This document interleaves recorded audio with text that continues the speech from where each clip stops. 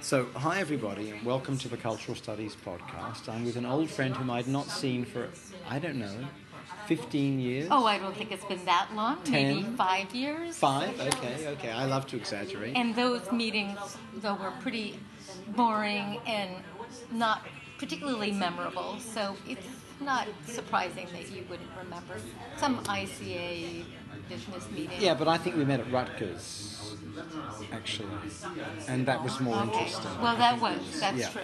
So, Linda Steiner, and it's great to be with you. We are in Oslo, Common Norway, as they say in the classics. I love it when people say Paris, France, right? We're in Oslo, Common Norway. And we just gave a great keynote today about women, combat journalists, war correspondents, whatever.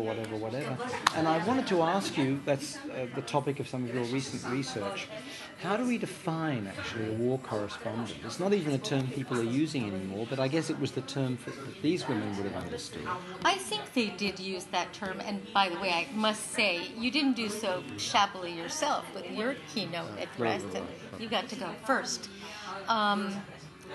I do actually have a little trouble with terminology here. Yeah. And not so much with a war correspondent, but I do think that they want to use that term because they see themselves, and really this is what they do, and this makes their work difficult, is they're covering war and not just doing so-called foreign correspondence. I think that used to be the term, foreign correspondence. But the idea was that the only time journalists got paid to do foreign correspondence was when they were covering wars. Yeah. But now I think we really want to sort of credit the kind of risks that people take when they do that. So apart from the issue of who is a journalist, again, they definitely do want to, and I want to honor that too, call them war reporters or war correspondents. The UNESCO project, by the way, deals with conflict reporters. They see themselves as conflict. Yes. So that includes things like covering drug wars and that kind of thing. Or something like Colombia, where some people say it's a civil war, but for lots of people, including many people there, they call it the conflict. Right. I do think the issues can be different when it's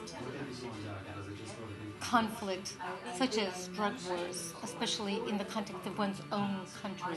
So going to another country and covering conflict there, I think, has special things. But what I was referring to with my sort of terminological, sort of grammatical quandary is that, at least in American English, we use the term female as both a noun and an adjective. And women, or woman in the singular, only as a noun, singular or plural. But I don't want to call people female journalists or female war reporters or female reporters, because I am really trying to conscientiously and consistently highlight gender as an issue. And so even though it's grammatically incorrect, I refer to them as women war reporters. Women war reporters. Even though women is a noun. Yeah, but it's often used adjectively, actually. I think it should be. Yeah. And after this project is completed, I hope you'll join me in my campaign against using female or male to refer to gender. And all the time I see studies where people start off by saying, I want to study gender issues having to do with male and female journalists. And I think, what? That doesn't make any sense. Male and female are biological terms, whether they are adjectives or nouns. It refers to biology. And this isn't about biology. This is about gender. And actually, the point I was making today is it's really not even about gender. It's about sexism, and I think we should name it what it is. You gave us some wonderful examples, and I have to confess, as an index of my lack of knowledge of journalism history, I'd only heard of one of the women that you spoke of. Oh, sorry, I mean one of the women way back in the past that you spoke of. The more contemporary ones, of course, I know. And that was Webb. One of Kate the Webb from Vietnam. Yeah, but the others I didn't know of, and you gave us examples dating back to the mid-19th century. Yes, Margaret Fuller. Yeah, and a number from the Spanish Civil War, for example, various other wars. But again and again, there would be some element either to why they'd been able to go somewhere from the United States in most cases, or what their experience had been there that was massively gendered and marked by sexism, wasn't there? It certainly was. They experienced a lot of sexism. I think a lot of it is just rivalry. Again, war reporting is a very high status, high stakes, world. But also high status world. And I think men at the time, and to some extent not so much now, but certainly then, wanted to preserve their monopoly over that domain. Right. And the way to do it was to say either that women would be sort of defeminized if they went there, or there weren't facilities, or that they would leak military secrets, or whatever excuse they could come up with. I think at the time, even then, even in the 19th century, even in 1848, when Margaret Fuller went to cover the European Revolution, which was when my family moved from Germany to the US, by the way. Okay. After the 1848. There's always movement here and there. Yeah, I mean, I think women understood what was going on, but they were convinced that they could do it. And I'm not saying that there's no gendered aspect to it. Yeah. And certainly a lot has been made about how women and men have covered wars differently. The notion has long been, and this was very prominent, by the way, in the Vietnam War, when you're referring to Kate Webb, that men covered battles and strategy and sort of arms and counted things and even counted deaths, counted casualties, while women focused on human dimensions, human impact, collateral damage. So-called human interest stories. Yeah. But I think largely, to the extent that there are differences, it's because editors assign people in that way. Exactly. Yeah. And there are all kinds of essentialist notions. I mean, I was fascinated when I was looking some years ago at the way in which NBC targeted women to watch the Olympics, and its formula for right or wrong, which I think they trialed in the LA Games in '84, but really got going in '92 with Barcelona, which was get away from statistics, because that's baseball and football, and that's men's occupied terrain, and get into how did they break their leg, were they a drug addict, who were their mother and father. Human profiles. This is the way to get women's interest. And so they invested vast amounts of money in this. And then they discovered, guess what, it takes you months to do it. And by the time you've chosen your selected stars, they're out of the competition. They're injured, they weren't selected, their form dropped out. And it was really hard to do, because what this involved was massive research, actually. Very interesting to be able to produce that kind of profile. Now, what kind of sports stories do you actually enjoy reading? I mean, do you like reading the stories that are all about the strategy and sort of the play-by-play cover and the scores, or do you like the... I like male gossip. Since I've been here in Norway, the first 3 nights I was here, I was staying with our friend Rune Ottesen, and I watched football, as in soccer, male gossip programs Oh, yeah. in Norwegian. Oh, well, there With you him, go. and occasionally he would try to translate, and I'd say, actually, not so much. I don't need, I don't care, because I don't like American football. I never enjoyed it in all my years living there. I would sit and watch the gossip. I couldn't watch the game because I didn't like it, but I loved the guys just sitting down, shooting the crap. I had no idea what they were talking about. It could have just easily been in Norwegian for me, but I enjoyed the phatic aspects of communication. Oh, so well, it's all about phatic communication. Right. So the stats can matter, yes, and they're interesting to me, but so is the, not even human interest, it's just the way people talk to one another. Right. That interests me. Yeah. Do you know what I mean? I do. I mean, I'm not really so much a hardcore sports fan the way you are. And know very little about sports. So I have to say that there's a part of me that when I read sports stories, first of all, I'm just looking for a really good story. A good story, whatever the topic is, right? Whatever the sport is, but I find it very difficult to see how a story that's just about the play-by-play, first this happened and then that happened. Just the facts, man. Yeah, exactly. Yeah. How that can actually be made into a really good story. Yeah. So I like ones that have a good line, and those tend to be human interest stories.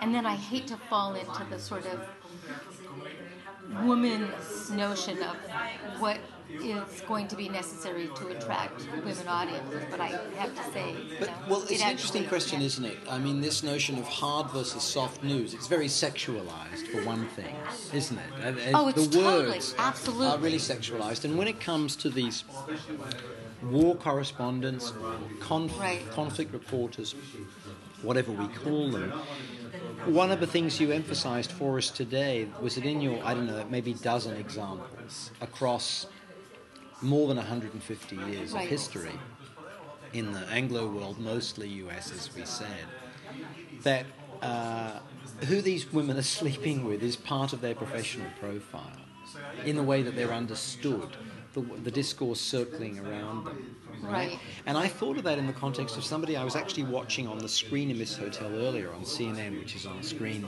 just behind Linda, which was Christiane Amanpour, and the way that the gossip circuit around her alleged romances is so powerful, and that is not the case when it comes to the vast majority of male foreign correspondents, whatever we call them, or men foreign correspondents, whatever we call them. Right. That I feel as though in that sense nothing's been achieved. Judith Miller would be another interesting example from the New York Times. Right. Of the New York Times. Was there discussion about her sexual activity? Whoops, sorry, big time. Oh, I somehow missed that. But, well, here's my idea, and I'd love to hear your thoughts on this, which is that both for women and men, reporting on war is really scary. Yeah.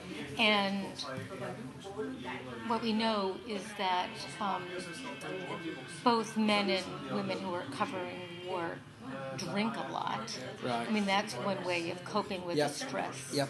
And although women in the non-journalism context tend to drink far less than men in the non-journalism context, as reporters, women are drinking just as much as men, if not maybe a little bit more. But secondly, a way to deal with the stress is having sex. Yeah.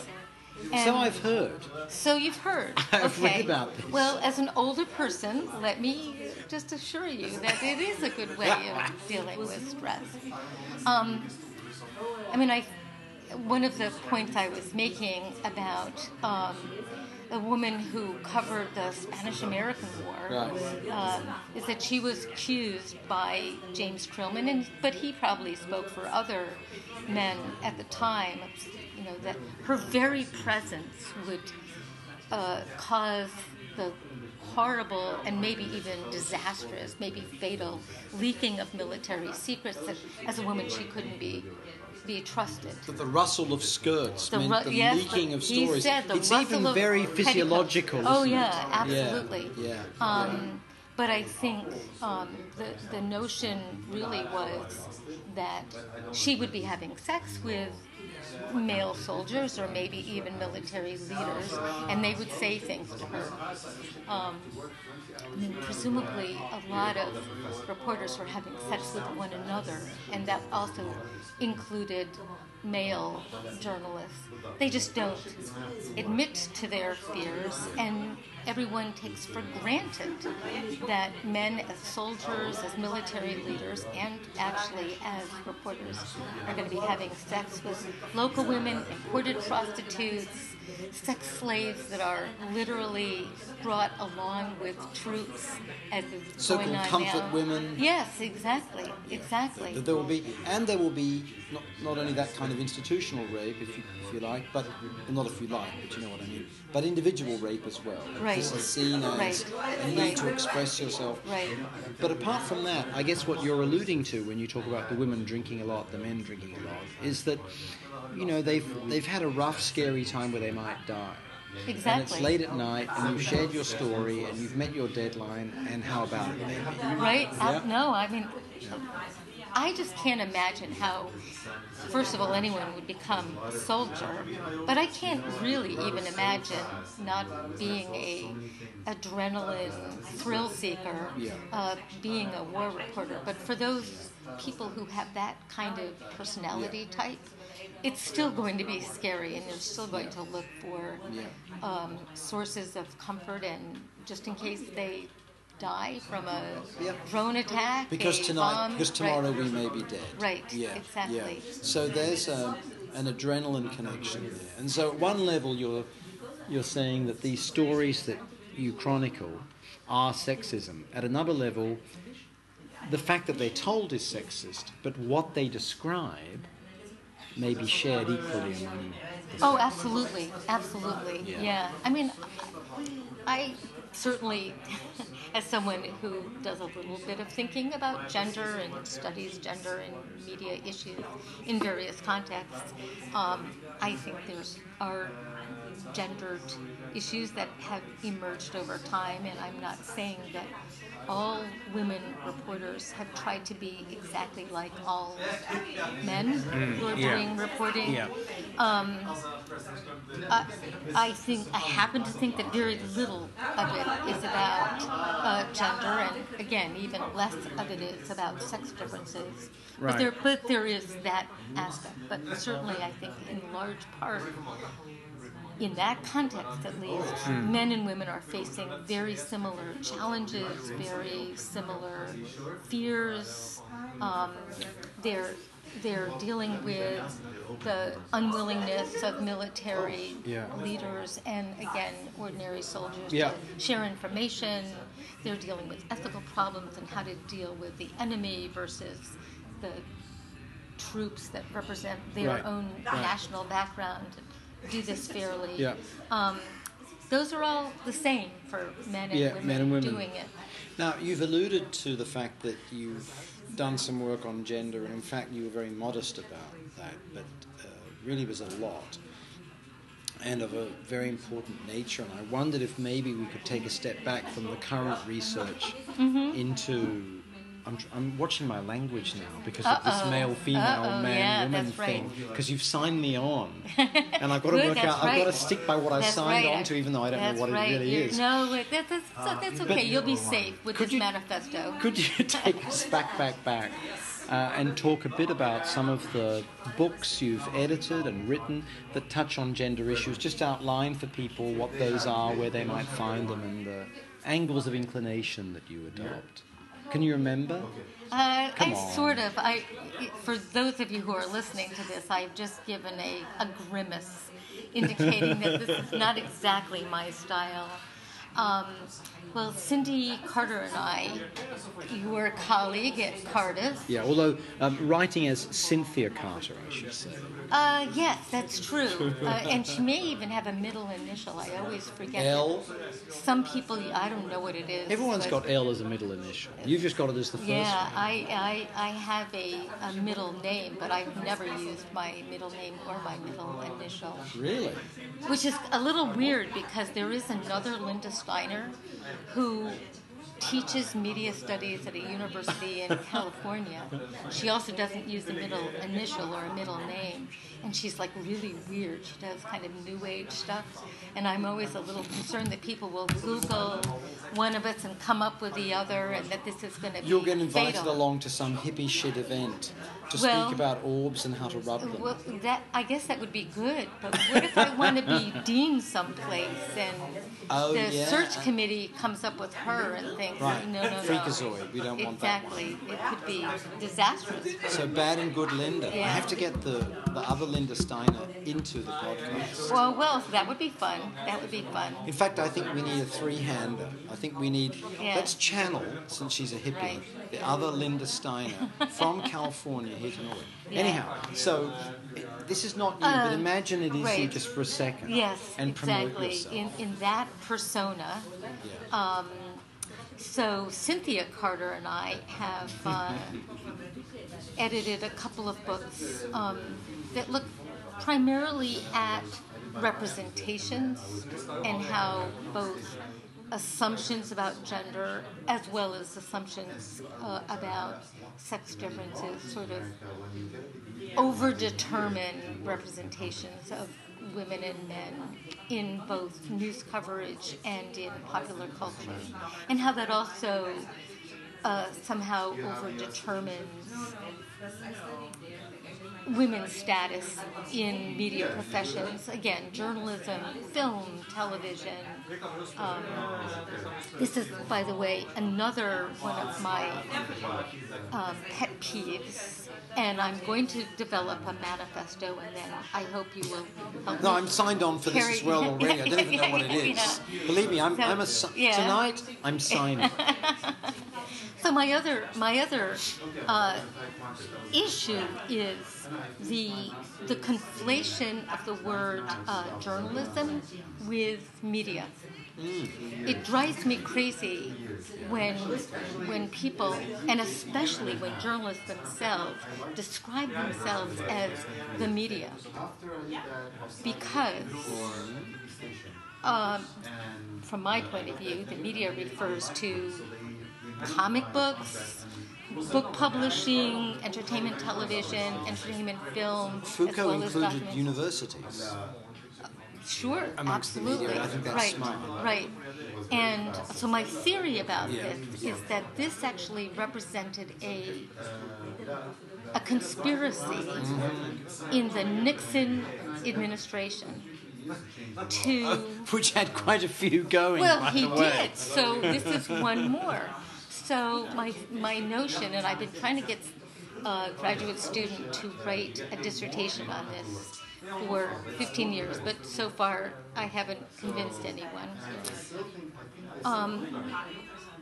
This was to get people to think of journalists as the media, and again, even better, to get journalists themselves to think of themselves as the media, and not use the word the press, was a way to marginalize journalists and to decenter their authority,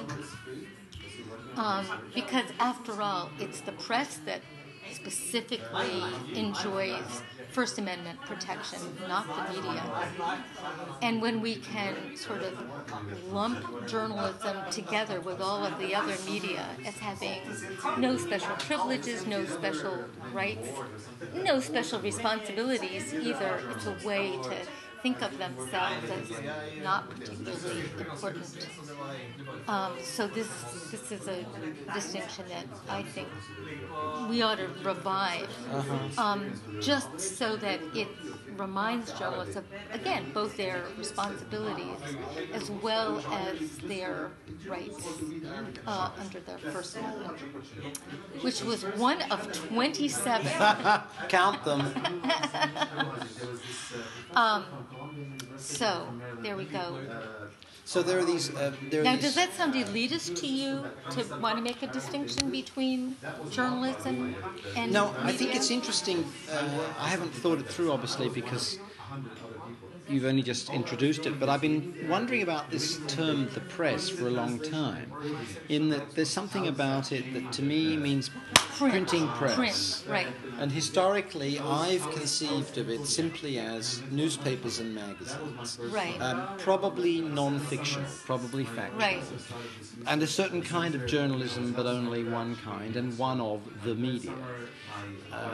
Right? That's how I've conceived of the press. And I think that is why a lot of people... Kind of common sense. Right, yeah. A lot of people would agree with you and say that's a reason not to use that kind of old-fashioned term because it refers to the printing press. And but I see it as just metaphorical. No, I understand, and I think that's perfectly reasonable. It could be a metonym, it could be a synecdoche, but I also think one could say journalism. Or journalism, that's would be right. fine. But right. I agree with you, and I haven't thought about this either, that the slippage between that and the media is absurd, because the media include, a 5-minute cartoon. Right. And a card game. I mean, they're forms of generating communication. Right. Right? And so, for me, it's silly to slam these together. And certainly, the way in which the Republican Party and its servants in the bourgeois media have used the term media is to, in a sense, cheapen and marginalize journalism. I don't think there's any doubt about that. And interestingly, I, without having historicized it for myself, wouldn't have thought of it as being so far back as Nixon. But of course, Nixon is the era of claiming there's the silent majority that is not represented by the liberal establishment, by which he means Jews, right? Right. And young people who are taking drugs and all the rest of it. I mean, that logic of we appeal to real Americans, and then there are these other non-Billy Graham types who are the problem. Right. That certainly is Nixonian. And it's also an era in which, of course, Nixon himself wanted to attack journalists, people who were involved in the production of news. But it's also at a time when entertainment media take on a kind of villainous role in the popular imaginary. So lots of people are concerned about the representation and the sort of tolerance of drugs and sexuality and homosexuality and film and television and what you're showing people without their clothes or they're smoking or whatever they're doing. So to lump this together as one sort of immoral group of left-wing California bad people makes sense from his point of view. You're still, though, cleverly steering us away from... So you got that, didn't you? No, I may look stupid, but... So, these books with Cindy, can you tell us their names? One is called it's called Media and Gender. And that's a slightly older edition, and then just 2 years ago we published with Lisa McLaughlin of Miami University the Rutledge Companion to Media and Gender. And Cindy and Lisa are both down to be podcast victims, by the way. Oh, okay. Well, there you go. Or co-conspirators with you. Okay. Maybe that's what we should do. We should have Lisa and Cindy and you together next time. Well, we could do Think about that. That would really be fun. That's But you've also written, co-authored some books and lots of articles. Can you tell us a bit about some of those that people might be able to track down and the themes that you've been pursuing? Well, the book that is actually going off to the publisher next week, literally, is a handbook on gender and war. And it's being put together with essays by people from all over the world about gender and war. Fancy that. No kidding. I thought it was going to be left-handed, red-headed people playing Boule, but apparently not. And I mean, there are some really fascinating chapters, in particular about how the military has used women and women as sexual objects to both reward and to recruit soldiers, as well as some of the gendered implications for treatment of refugees, for people who are suffering the aftermath of war, for especially soldiers returning to the United States. And I don't know how it is in other countries, but one of the chapters has some incredibly powerful data about how the military is both underestimating how the problems of soldiers, like post-traumatic distress and other instances of drug taking, committing suicide, domestic violence, substance other abuse, kind of crime, really is a result of repeated and extended deployments. Dehumanizing killing. Just that they're exposed to horrible situations for so long, they come back, maybe, but for too briefly, and now is putting the burden of care on the soldiers themselves or on their families without providing any services to those families. So, obviously, there are women in the military in the United States and elsewhere too.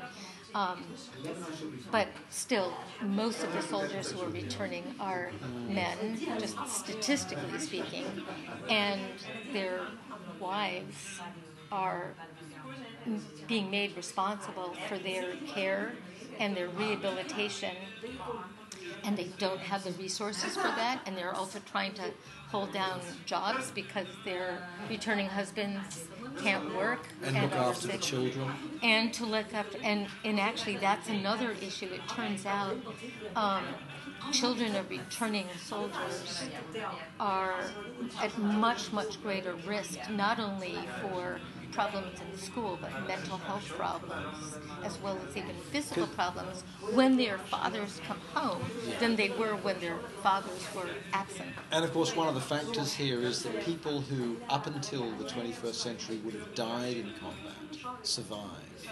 And they survive with these horrendous injuries, be they neurological, physiological, mental, whatever divisions we use. But the point is, more people are coming home. More people are coming home, and yet the military is not necessarily spending a greater percentage of its resources on caring for those Right, there's people. crisis care, but not aftercare for 30, 40, 50 years. Right.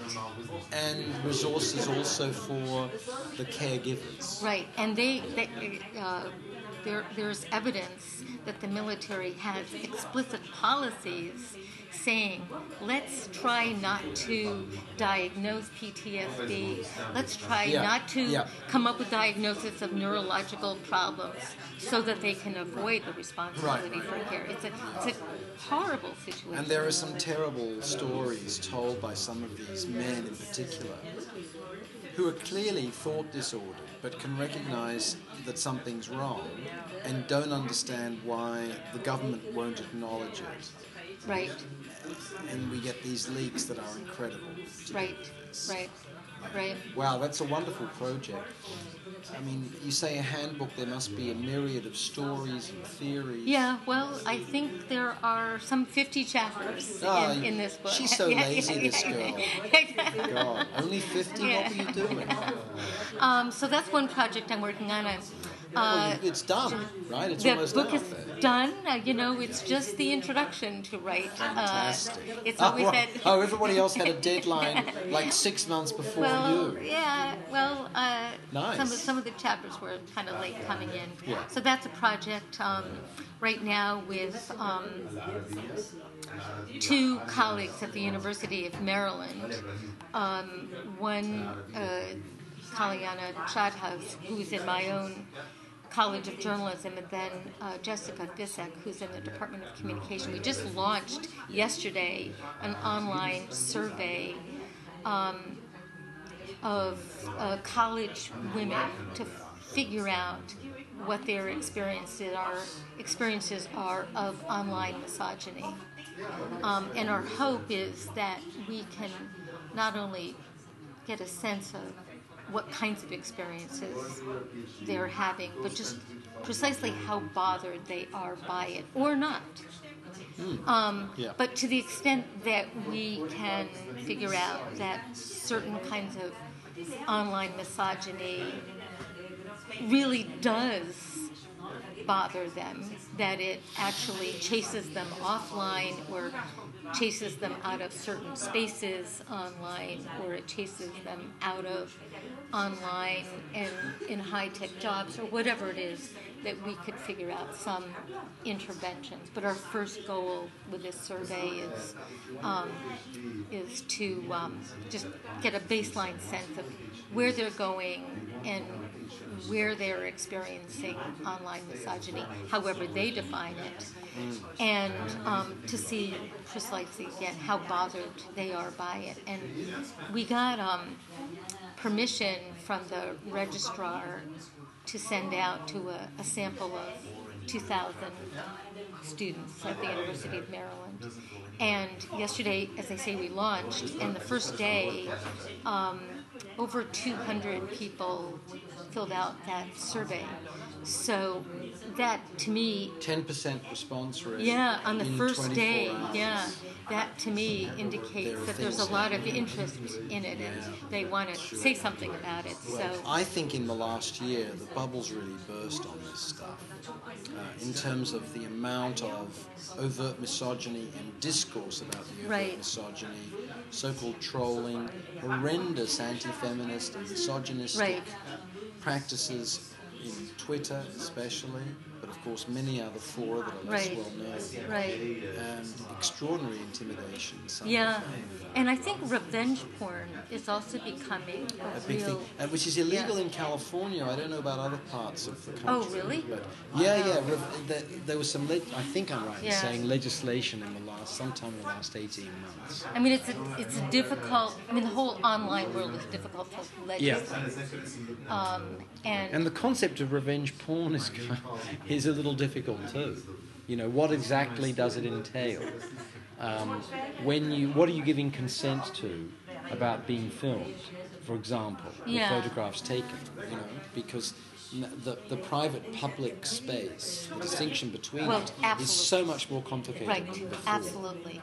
Right. So there's a large and complex body of case law over, especially the last 50 years, over consent when it comes to being filmed, when you know, are assumed to be able to know, that it's likely to go into the public realm.